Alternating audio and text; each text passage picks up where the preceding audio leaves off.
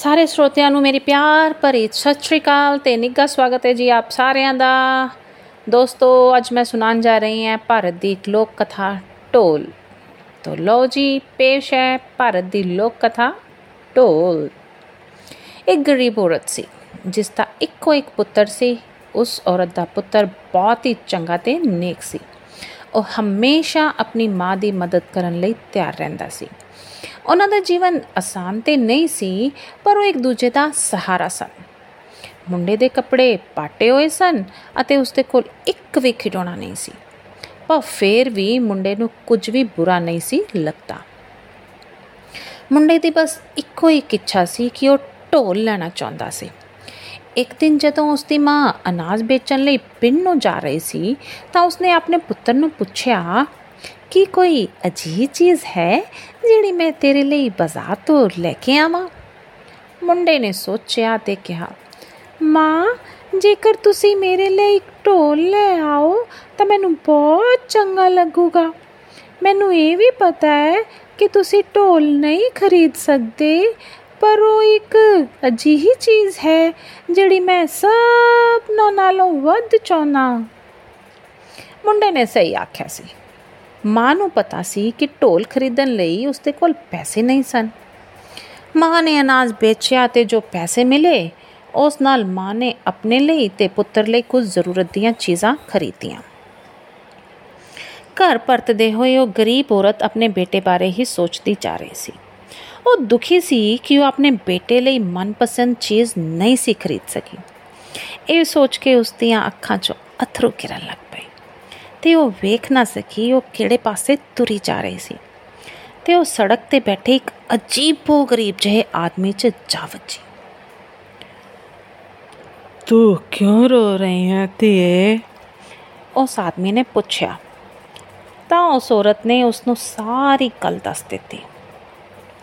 ਉਸ ਅਜੀਬੋ ਗਰੀਬ ਜਿਹੇ ਦਿਸਣ ਵਾਲੇ ਆਦਮੀ ਨੇ ਉਸ ਔਰਤ ਨੂੰ ਇੱਕ ਲੱਕੜੀ ਦੀ ਸੋਟੀ ਦਿੱਤੀ ਤੇ ਕਿਹਾ, ਸ਼ਾਇਦ ਤੇਰੇ ਪੁੱਤਰ ਨੂੰ ਇਹ ਸੋਟੇ ਪਸੰਦ ਆਵੇ।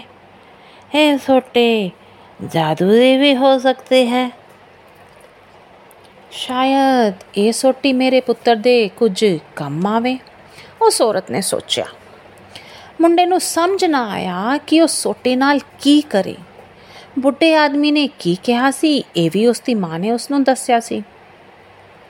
ਮੁੰਡੇ ਨੇ ਮਾਂ ਨੂੰ ਸੋਟੀ ਲਈ ਧੰਨਵਾਦ ਕੀਤਾ ਤੇ ਬਾਹਰ ਖੇਡਣ ਚਲਾ ਗਿਆ।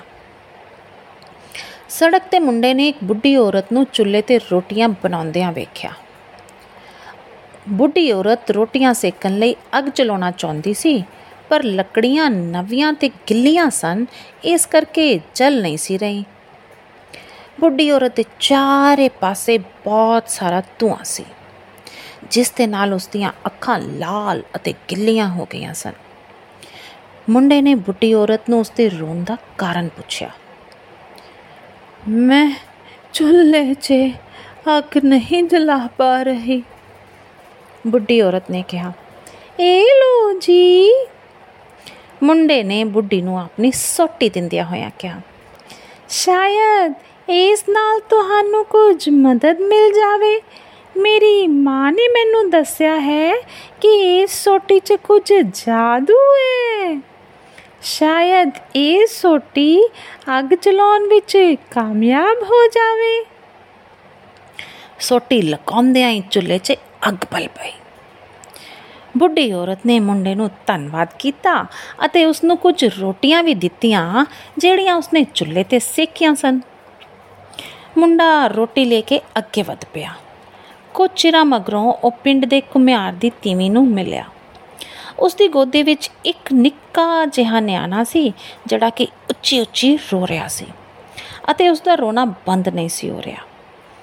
ਮੁੰਡੇ ਨੇ ਔਰਤ ਨੂੰ ਪੁੱਛਿਆ, ਤੁਹਾਡਾ ਜਵਾਕ ਕਿਉਂ ਰੋ ਰਿਹਾ ਹੈ?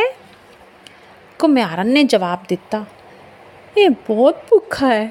ਸਾਡੇ ਕੋਲ ਇਸ ਨੂੰ ਖਾਣ ਲਈ ਦੇਣ ਨੂੰ ਕੁਝ ਵੀ ਨਹੀਂ ਹੈ।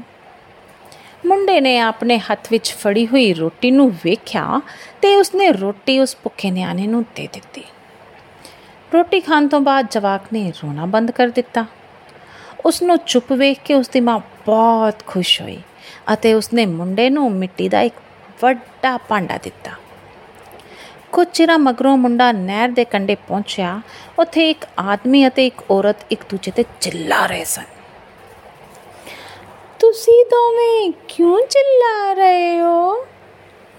ਮੁੰਡੇ ਨੇ ਪੁੱਛਿਆ।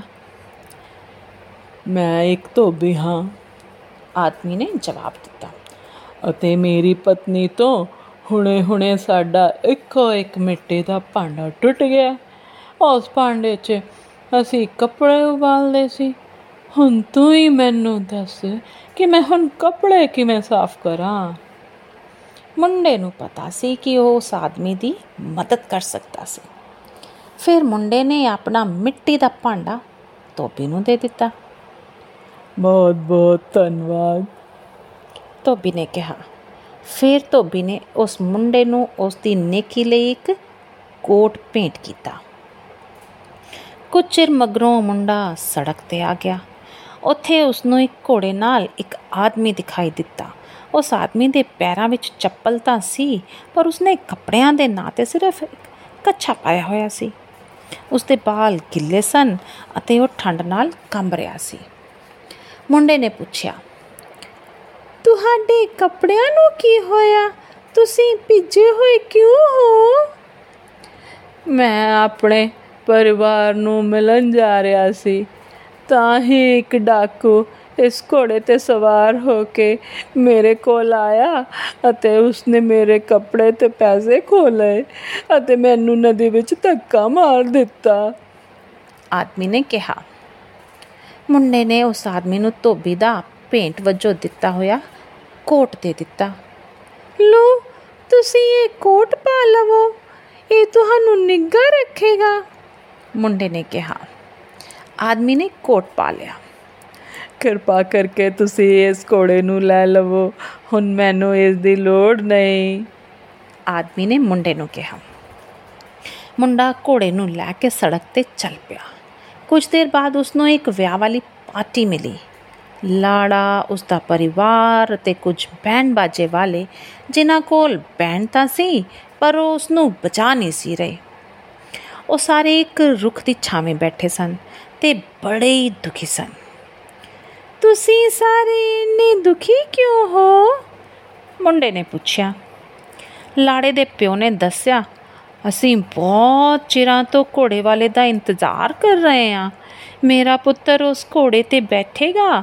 ਜੇਕਰ ਮੇਰਾ ਪੁੱਤਰ ਵਿਆਹ 'ਚ ਘੋੜੇ 'ਤੇ ਨਾ ਬੈਠਿਆ ਤਾਂ ਵਿਆਹ ਦਾ ਮਹੂਰਤ ਹੀ ਖਰਾਬ ਹੋ ਜਾਵੇਗਾ।